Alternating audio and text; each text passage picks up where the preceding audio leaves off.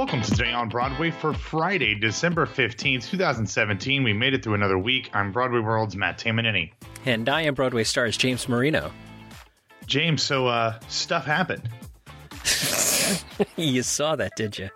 I did. And then I saw nary a note in the notes section. That's okay. I understand. You got to fish or cut bait.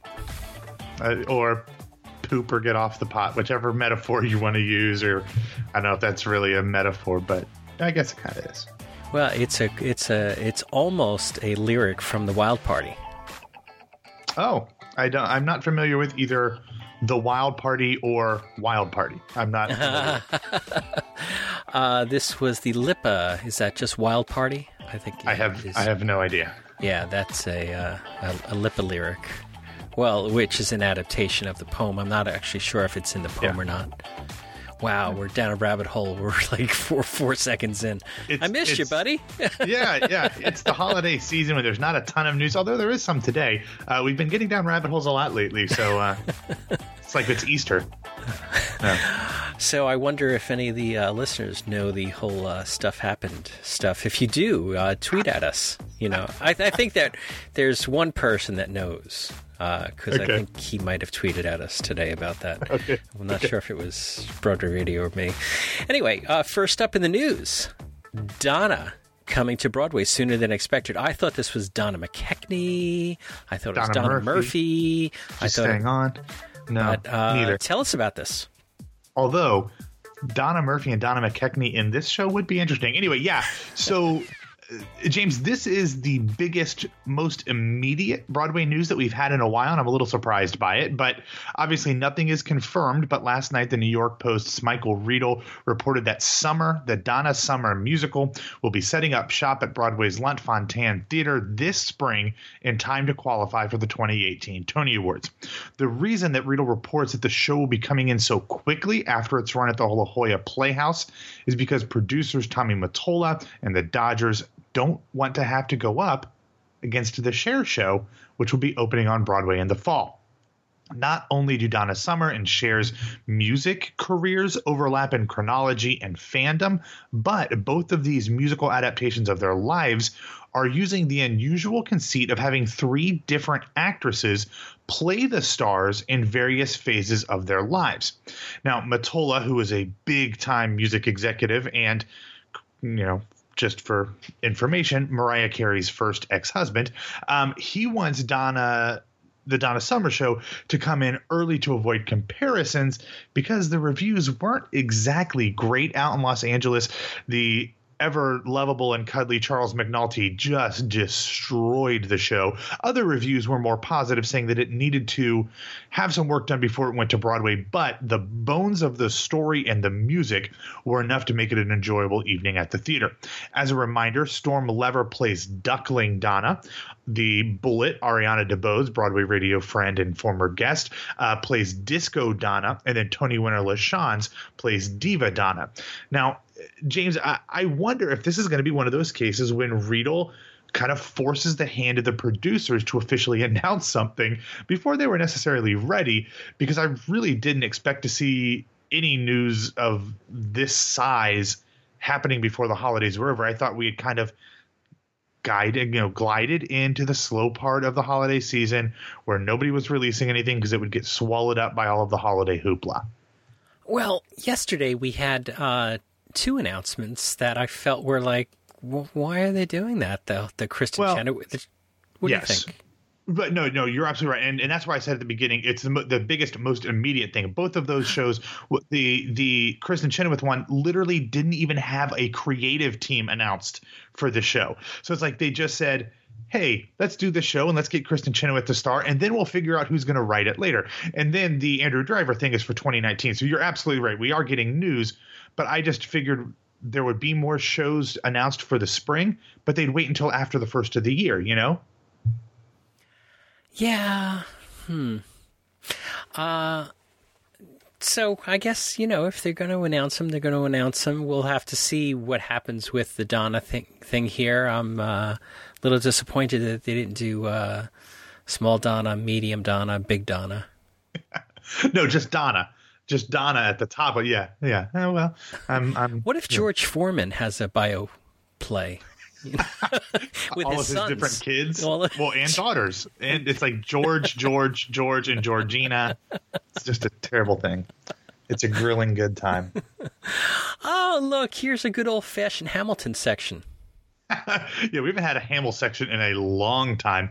But, okay, we've got 3 different stories in this section. And first up is in Lin-Manuel Miranda's first ever official Twitter tweet storm.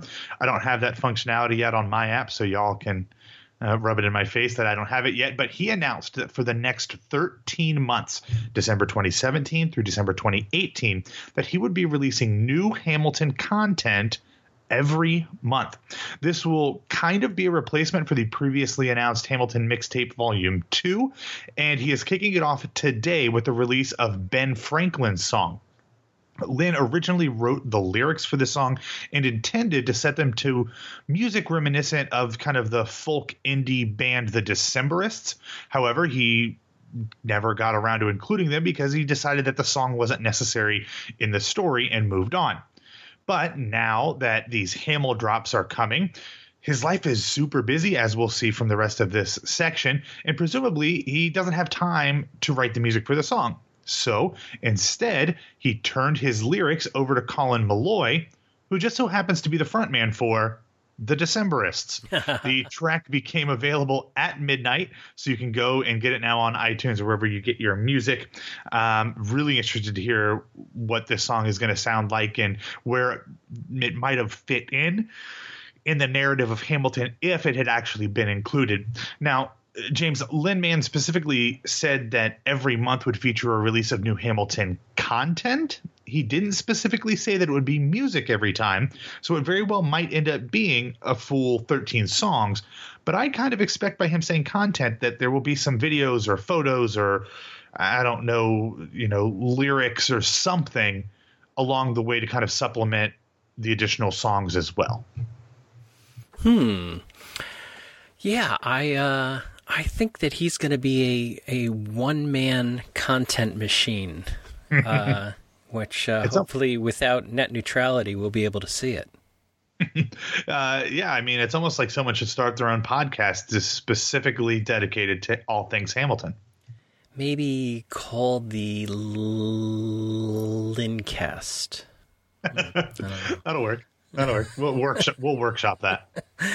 Hamilton's Eliza Tour finds its cast. What's an Eliza Tour? Well, it's the second national tour of Hamilton. The first one is the Angelica Tour. That's the one that's currently playing in Los Angeles.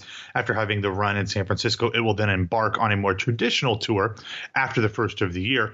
But now that we're talking about things on stage, on Thursday, producer Jeffrey Seller announced that Joseph Morales and Nick Walker would be leading this second national tour as Hamilton and Burr, respectively. Morales is currently the alternate Alexander Hamilton in Chicago, and Walker is coming straight from the Broadway production, where he's in the ensemble and an understudy and or standby for Burr, Mulligan/Madison, and George Washington. Also in the cast will be Teray Campbell as Angelica, Marcus Choi as George Washington, Shobha Naran as Eliza, former Broadway Enjolras, Kyle Scatliff as Lafayette and Jefferson, and more.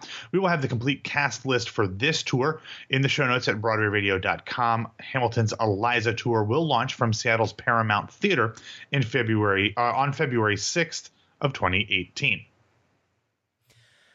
So you wrote in there Burr, Mulligan/Madison, and I thought Slash from Guns N' Roses? No. Yeah, with the big the big top Kentucky hat Fried Chicken bucket head, Okay. Excellent. So Lin-Manuel Miranda pens a Puerto Rico federal aid op-ed. Yes, and now for the final thing in our Hamill section. Yesterday, the Washington Post published an op-ed from Miranda on the devastation that still plagues Puerto Rico in the wake of this fall's Hurricane Maria. In the essay, Miranda criticizes the government response to the tragedy and provides actionable examples of how to improve the ongoing situation on the island more efficiently and effectively than what is being done now. He begins, quote, since Hurricane Maria ravaged Puerto Rico 84 days ago, my uncle Elvin hasn't had electricity. You read that right. 84 days without being able to turn on a light or stock a refrigerator or take a hot shower. Hundreds of thousands of Puerto Ricans on the island cannot do the simple things we all take for granted. He then goes on to lay out a number of proposed solutions to the federal government and the Trump administration, including an end to a 20% import tax on goods made in foreign jurisdictions such as Puerto Rico, providing the streamlining Medicaid access to those in need of health care, and congressional approval of the $94 billion aid package requested by the Puerto Rican government. The big takeaway is also that he said that the island's creditors, as we know, Puerto Rico has been ravaged by debt even before this hurricane hit. Lynn said that the creditors should walk away from that debt that they are owed in order for PR to be able to rebuild itself. First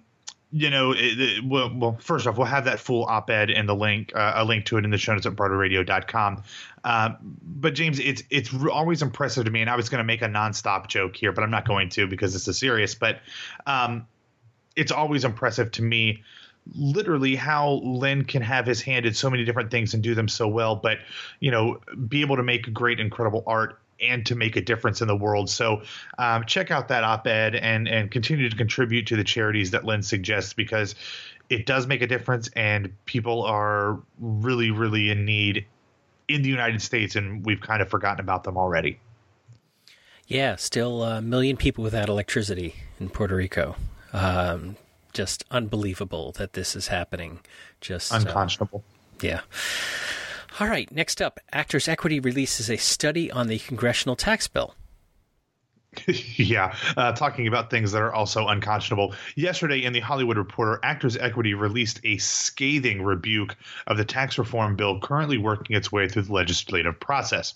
According to a study done by AEA, if the bill becomes law, it would eliminate middle-class tax deductions for agent and manager commissions that actors have to pay, as well as union dues, training classes, and other business expenses, while protecting the more top-earning talent by leaving loan-out corporations unaffected. What this means is that some working actors may see their taxes as much as quadruple, according to analysis by Actors Equity. In addition, this will also impact writers, directors, and screen and television actors. Basically, anybody who works as a contracted employee is going to get hit hard. Equity Treasurer Sandra Carras laid out a few specific examples of how it would impact performers. According to AEA, an actor who earned about $97,000, about three-quarters from pension and investments, paid $12,434 in taxes, but would have paid $15,579 under the new law, an increase of about 25%. Another actor who earned over $87,000 would see an increase of 37%. But here's where it gets hard. People making $97,000 and $87,000. Yes, I understand that paying $3,000 or $2,000 more is hard, but for an actor who earned $28,000, they paid taxes of just $513 under the current plan, but they would have paid $1,726 if the new law had been in place. That's an increase of 236%. So a married couple, both performers who earned about $65,000 combined, paid $1,228 under the new law. They would have owed $4,535, an increase of 269%. So James, you're the money guy. You've got a degree in economics. I don't really know the nuts and bolts of this, but I think it's pretty plain to see that this bill, if it is in fact turned into a law, will hurt a lot of people that need the money more than those people that already have a ton. Apparently, the bill is getting a lot more pushback in the Senate right now, so we can only hope that pushback intensifies and that those of us who are concerned about this continue to put pressure on elected officials in order to remind them that they represent all of their constituents, not just the corporations and the wealthiest amongst us, who would benefit most at the detriment of everyone else. I don't know what to say about this. These numbers are horrifying. As you move lower and lower in the earnings scale, these people are getting hit harder and harder, and it just seems like the world is upside down. I just don't know what they can do about this. And I listen to a lot of politics podcasts, and the pundits there are saying that the Republicans and Trump, with this loss in Alabama, have doubled down and are really going to probably be successful about passing this new tax law. So 2018 and 2020 is really important for us to get our feet back underneath ourselves. All right. What's up in the show and casting news? All right. Yesterday, the Public Theater announced the complete casting for the world premiere of Kings, the new play from playwright Sarah Burgess, directed by Tommy Kail. Man, we can't get away from the Hamilton stuff. The show will be led by Gillian Jacobs as Kate, who returns to the public after last appearing in The Little Flower of East Orange in 2018. If you're not familiar with Gillian Jacobs, she was on the TV show Community and now is on the Netflix show Love. She's fantastic. I believe she's a Juilliard grad. She had some really good podcast interviews. She's very, very interesting. Also in the cast will be Aya Cash, Aisa Davis, and Zach Grenier. In the show, Jacobs' Kate is a whip-smart lobbyist who doesn't waste her time on anyone who can't get elected, stay elected, and help her clients get what they want. Kate thinks Representative Sidney Millsap, played by Davis, is a political neophyte whose staunch ideals are going to cost her a burgeoning political career. But Representative Millsap and her high-minded principles turn out to be more resilient than Washington was expecting, and for the first time, Kate is faced with a choice that might change everything for her: back the system or back what she believes in. This seems oddly appropriate for this conversation we're having today. The show is currently scheduled to run from January 30th through March 25th. Obviously, anything off-Broadway has the potential to extend at some point. This is one, James, that I will be carving out time in my March trip to see. I do love Gillian, so this is one that I would recommend. In other news, yesterday, the Wallace Annenberg Center out in California announced the world premiere of the new show Jackie Unveiled. This comes from playwright Tom Dugan. It's a one-woman drama focusing on the style, grace, and strength of Jacqueline Kennedy Onassis. The late First Lady will be played by Saffron Burrows, who is the star of Amazon's Mozart in the Jungle, which is a show that I really tried to watch, but I could not.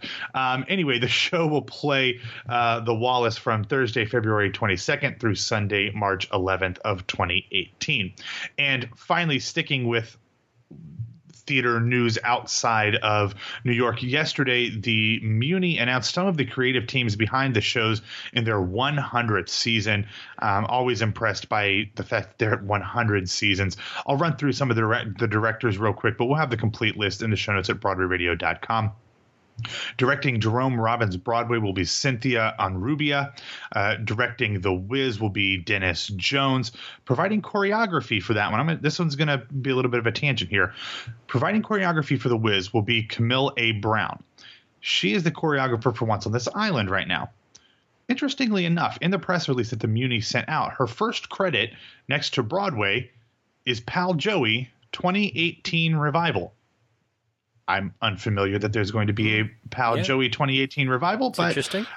Yeah, hadn't heard anything about that one. It seems a little too soon to have another Pal Joey revival. It's not Gypsy. We don't need one every other year, or Glass Menagerie. But anyway, so that's beside the point. Singin' in the Rain will be directed by Mark Bruni.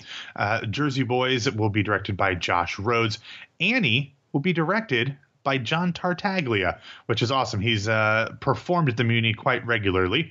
Gypsy will be directed by Rob Ruggiero, and then Meet Me in St. Louis will be directed by Marsha Milgram Dodge. So if you want to check out the complete creative teams that have been announced so far, we'll have that link in the show notes, and you can check that out. But lots of great stuff happening down in St. Louis over the summer.